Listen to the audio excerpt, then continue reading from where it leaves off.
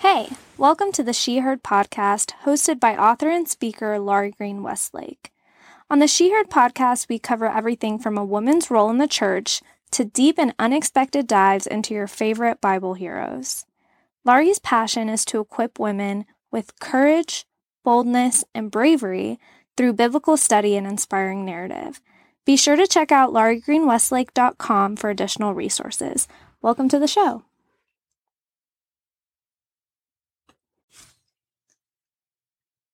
Hi, this is Laurie Green Westlake, and I've been thinking about words.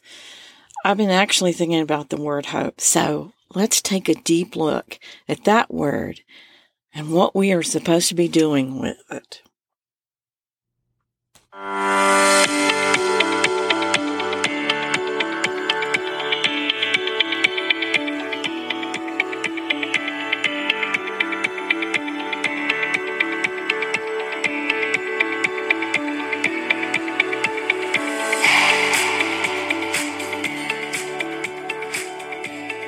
That's right. It's Laurie again. How are you today? Man, there's so much going on in the world today, and I find a lot of reasons to get discouraged and a lot of reasons to be without hope.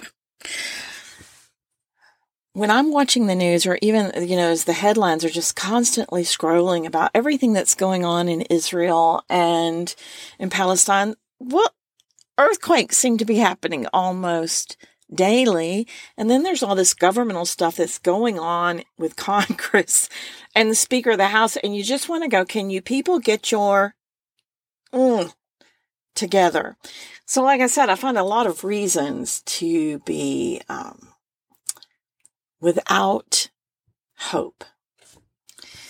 But that is not what the Bible calls us to. So I wanted to talk about hope a little bit today, because I wondered if any of you are like me and you're just going, let's just get on with it, or let's just get over it, or let's just ignore it, or let's just go on with our lives looking the other way. And that is certainly not what Scripture encourages us, or commands us, I should say, to do when we're looking at hard circumstances.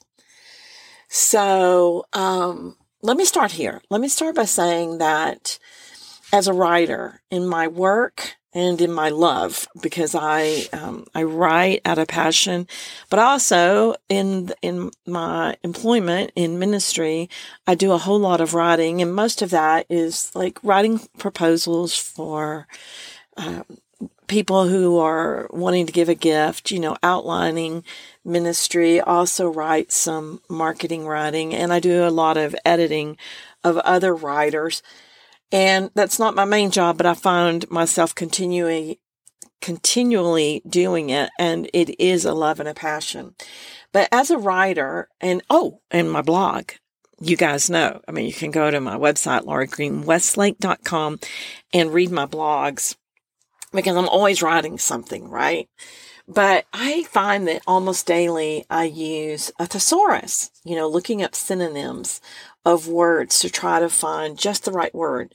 We writers want just the right word, not a good enough word, but the perfect word to express an emotion or a thought, or to place a feeling inside of our readers. We do that whether we're writing marketing, whether we're writing an email.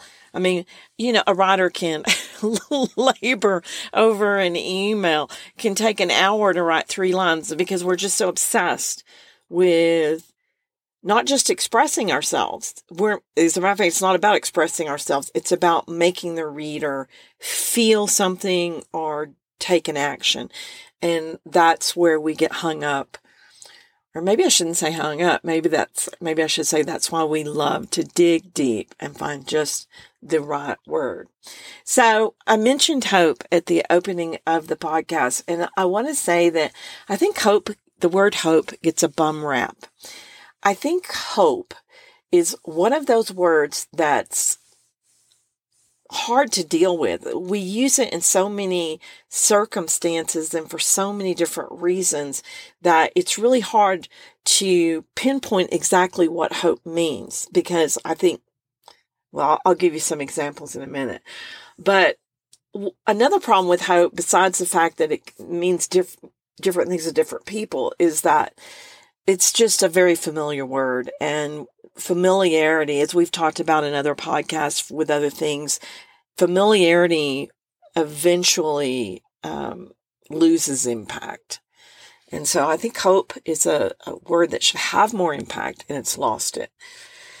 Not only do we hear this word in church or read it in the Bible, it's all over the place. We use it all the time, like I said, and these are some of the examples of how we use hope, just in a constant communication without even thinking about it. We've kind of put the word hope, we kind of have used it in the sense of wish. Listen to this. Think about this. I hope my day at work won't be like yesterday. Or, I hope that steak is as good as it looks. I hope I get to see you again soon. Or, I hope that salesman never calls again, right? Right? So it's like, I mean, we spend some major bandwidth, communication bandwidth, on hoping for stuff, or more seriously, I think we use the word inappropriately as it's become synonymous with I wish or I want. Let me say those sentences above again, putting I want in the place of hope. And I think we'll see that is what we have. That is what we've done with the word hope. So listen to this. I want that steak to be as good as it looks. I want to see you again. I don't want that salesman to ever call again. So I think we've watered the word hope down to really mean I wish or I want. And I don't think that I personally have pondered the meaning of the word hope from the biblical standpoint enough. So the other night I was laying in bed and I was thinking about hope, and I was thinking about in Spanish, when I was learning Spanish and we lived on the field. We were in a Spanish-speaking country, which was actually on the continent of Africa. And esperar is the transitive verb that is used for hope. Esperar. You would say yo espero, means I hope. But in Spanish, esperar has two meanings. It means I hope, and it also means wait. W-A-I-T. Wait. The word is interchangeable, and I love that this adds depth to the meaning. I mean, I was just thinking, isn't it cool that in Spanish, which is, a derivative of the Latin base, that hope and waiting are the same thing. That to hope means that there is a waiting component. To hope that steak is as good as it looks, there's not much waiting, because you've got a knife and a fork there and you're going to cut right in it and you're going to know within seconds. But the real meaning of hope, the deep, deep spiritual hope within inside of us, has an element of waiting. It's like a patient expectation with a time element attached to it. Isn't that lovely? Isn't that a lovely thought? That hope is expectant, waiting, knowing that there's going to be a passage of time. And I guess that's what the waiting is about. Romans 8:24-25 says, "For in this hope we were saved. Now hope that is seen is not hope. For who hopes for what he sees? But if we hope for what we do not see, we wait for it with patience." There, see, I think the Spanish language has a better grasp of the word hope. I do find, and it's probably because I am an English speaker, because I'm a native English speaker and I don't fluently speak any other language. I can get by with some Spanish. I can get by and I can make my needs known, but I'm so familiar with the English language that some words fall flat. And so when we learn them in another language, or we look at a definition in another language, it's kind of a nice little study on communication to do that. If you're ever bored and need a little something to do, start looking words up in other languages. But it does seem to add a fullness that we lose when we're using some words every single day and exchanging them for different meanings. But, excuse me, let me exchange in that verse the idea of this patient expectation. So listen to Romans 8:24-25. I'm going to insert where the first time hope is used with expectant patience. For in this patient expectation, we are saved. Now, isn't that beautiful? In this patient expectation, we are saved. The verse also, that same verse, also tells us that hope is not seen, or that hope that isn't, but hope that is seen is not hope. Hope that is seen is not hope, because hope is not seen. You can't see hope, right? And you can't put your hope in something that you already know what it is, where it is, what color it is, or how you know it's going to make you feel. Your hope is in something unseen. So there's this whole new element that hope is not a physical knowing, right? It's not anything we see or can touch or grab hold of physically. Hope is a spiritual state. It is an unseen state, and it is hope in something that is not seen. In 2 Corinthians 4:18, the idea of hope, it's further developed. Here it is. Let me just read the verse. Here's that verse. As we look not to the things that are seen, but to the things that are unseen. For the things that are seen are transient, but the things that are unseen are eternal. Transient things means temporary. So we don't put our hope, and we don't look to things that are temporary. We look to things that are eternal.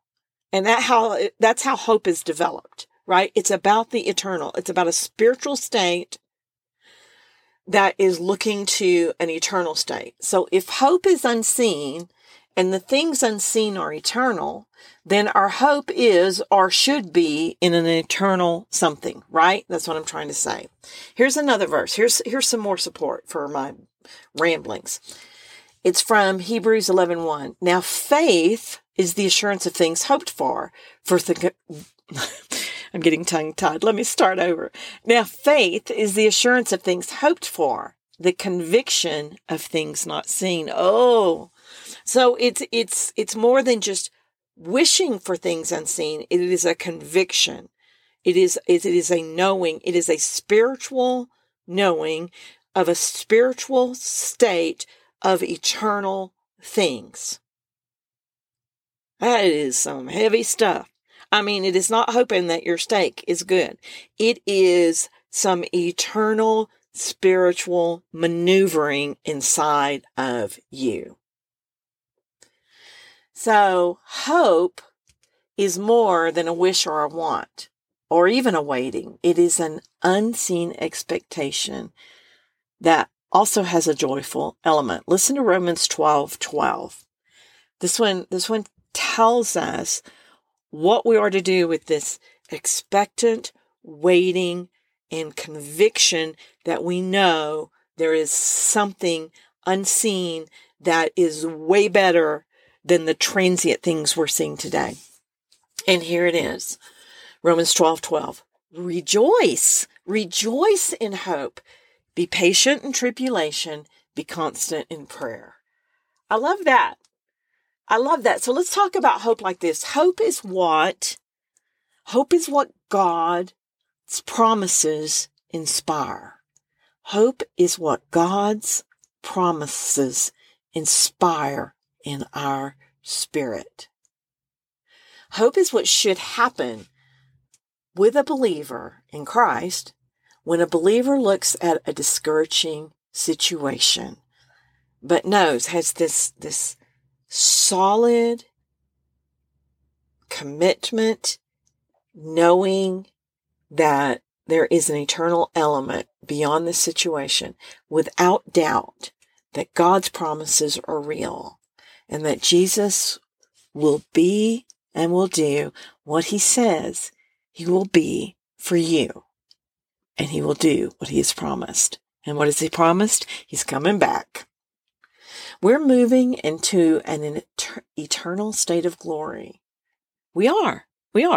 Our sanctification, we're always moving towards a state of glory. And we know when he comes back, the sons of God are revealed. And that is all of us pitiful, overweight, wrinkled, thinning hair, or if you're a woman and you still have your hormones, your emotional mess at certain times and seasons, all of that will be put away as our glory is revealed.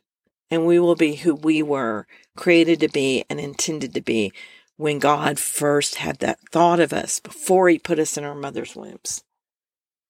We get so wrapped up in this world that we forget we're not even made for it. We forget that God had a plan when he didn't just put us here to see what would happen. He put us here for a plan. And in that plan, we have this hope. With all the mess in the world today, right? I mean, like, if you're listening to this in October of 2023, you know that there are wars, 2 wars on the planet right now, with possible more wars breaking out, a lot of saber rattling going on. There's been an increase in earthquakes, but nobody hears about that. I mean, thousands were killed in Afghanistan last week. Nobody hears about that because here's what we're all looking at. Who is going to be the Speaker of the House? Who is going to be? I mean, I cannot believe, with every horrible thing that's going on in the world today, this is our major headline, is our government. Because we, for some reason, are obsessed with our government getting things the way we think they ought to get it. But I digress. I'm sorry.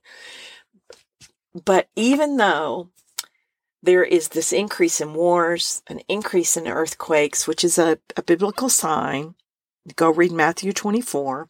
And even though the love of many are growing colder by the day, that's another biblical sign. Go read Matthew 24. And even though our governments fail, right? Our governments fail, even though we still have this miraculous promise that inspires us to be joyful and hope. We don't have to be frustrated and yell at our TVs at Fox News. We don't have to take to social media and go, can you believe? Ugh. We have to let the hope that Jesus, the whole Bible actually, aims to inspire in us, keep us in a joyful state. One of my life verses, I just love this verse, and I think you'll all go, okay, that explains a lot about you, Laurie. It is Colossians 3:2, and it is, set your mind on the things above, not on the things that are on earth. I love that because everything on earth frustrates me. Now, I've said this before, I have an incredible life and I enjoy it. I have an amazing marriage. I have great kids. I have a son who has struggled with addiction and right now he's in a good place. So everything for me is tracking really good.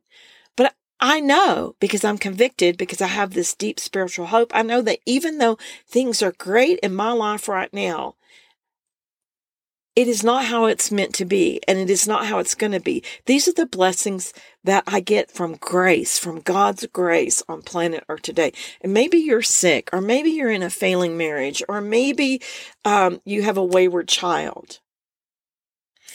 you are still to have joyful hope. And believe me, even though I say I love my life, not everything is great. There are things that I'm challenged by. And, I don't want to go into that because I don't want to start ragging. But, we all have trials and tribulations. And the Word of God says, you will have trials and tribulations, but look up, your redemption draws near. Even though we are in these situations or looking at these situations or these situations are coming on us, this deep spiritual waiting is to give us this miraculous, unbelievable, eternal joy because we know we are not there yet. So, Jesus said it, right? He said it. He will bring his promises to light, and sooner than some of us may even think. But even if his return isn't soon, and we endure a world that has completely lost its mind, we still have hope. And through hope, we find joy in not just some circumstances, but in all circumstances. Why? Because he has overcome. Because he has overcome. It's already finished. We're just waiting expectantly to get to see it. But it's already finished. In the heavenlies, there is a period at the end. So, one final verse before we wrap up. Romans 15:13. May the God of hope fill you with all joy and peace in believing, so that by the power of the Holy Spirit, you may abound in hope. Abound in hope. Now, here's another word that I sometimes think, I don't think we really understand the depth of this word abound. So I looked it up. It means to overflow, to teem, just like bubbling up like a boiling pot, to teem, to be rich in, to have more than you need. Hope. That's what abound means. Abound in hope. Teem with hope. Be rich in hope. So this is my prayer for you today, that you will teem, you will overflow, you will be completely rich in the hope that is inspired through Christ today, tomorrow, and always. Listen, warriors, this is the truth. To hope is to be brave, to look not at the world which screams, look at me, embrace me, worship me, but to look at the heavens where hope and love sit on a throne of grace and glory. And why does that make you brave? Because it's anti-world. Because it's anti-evil. Because it's anti-human nature to say, I choose hope instead of frustration, sadness, anger, depression, anxiety, discouragement. I choose hope. So listen, here's your call to action. Go to your Bible, dig through some hope, and let your heart not be troubled. Okay, that's all we've got today. Be sure and share this with anyone that you think needs a little dose of hope today, and like it, because algorithms are a real thing. It's a real frustrating thing. And if you like or share or make a comment, the algorithms go up and the platforms share it more. So anyway, also check me out at lauriegreenwestlake.com where you'll find my books. And I do have 2 books. My publisher is awaiting. And after the first year, I plan to get started on those. One will be a Bible study on leadership.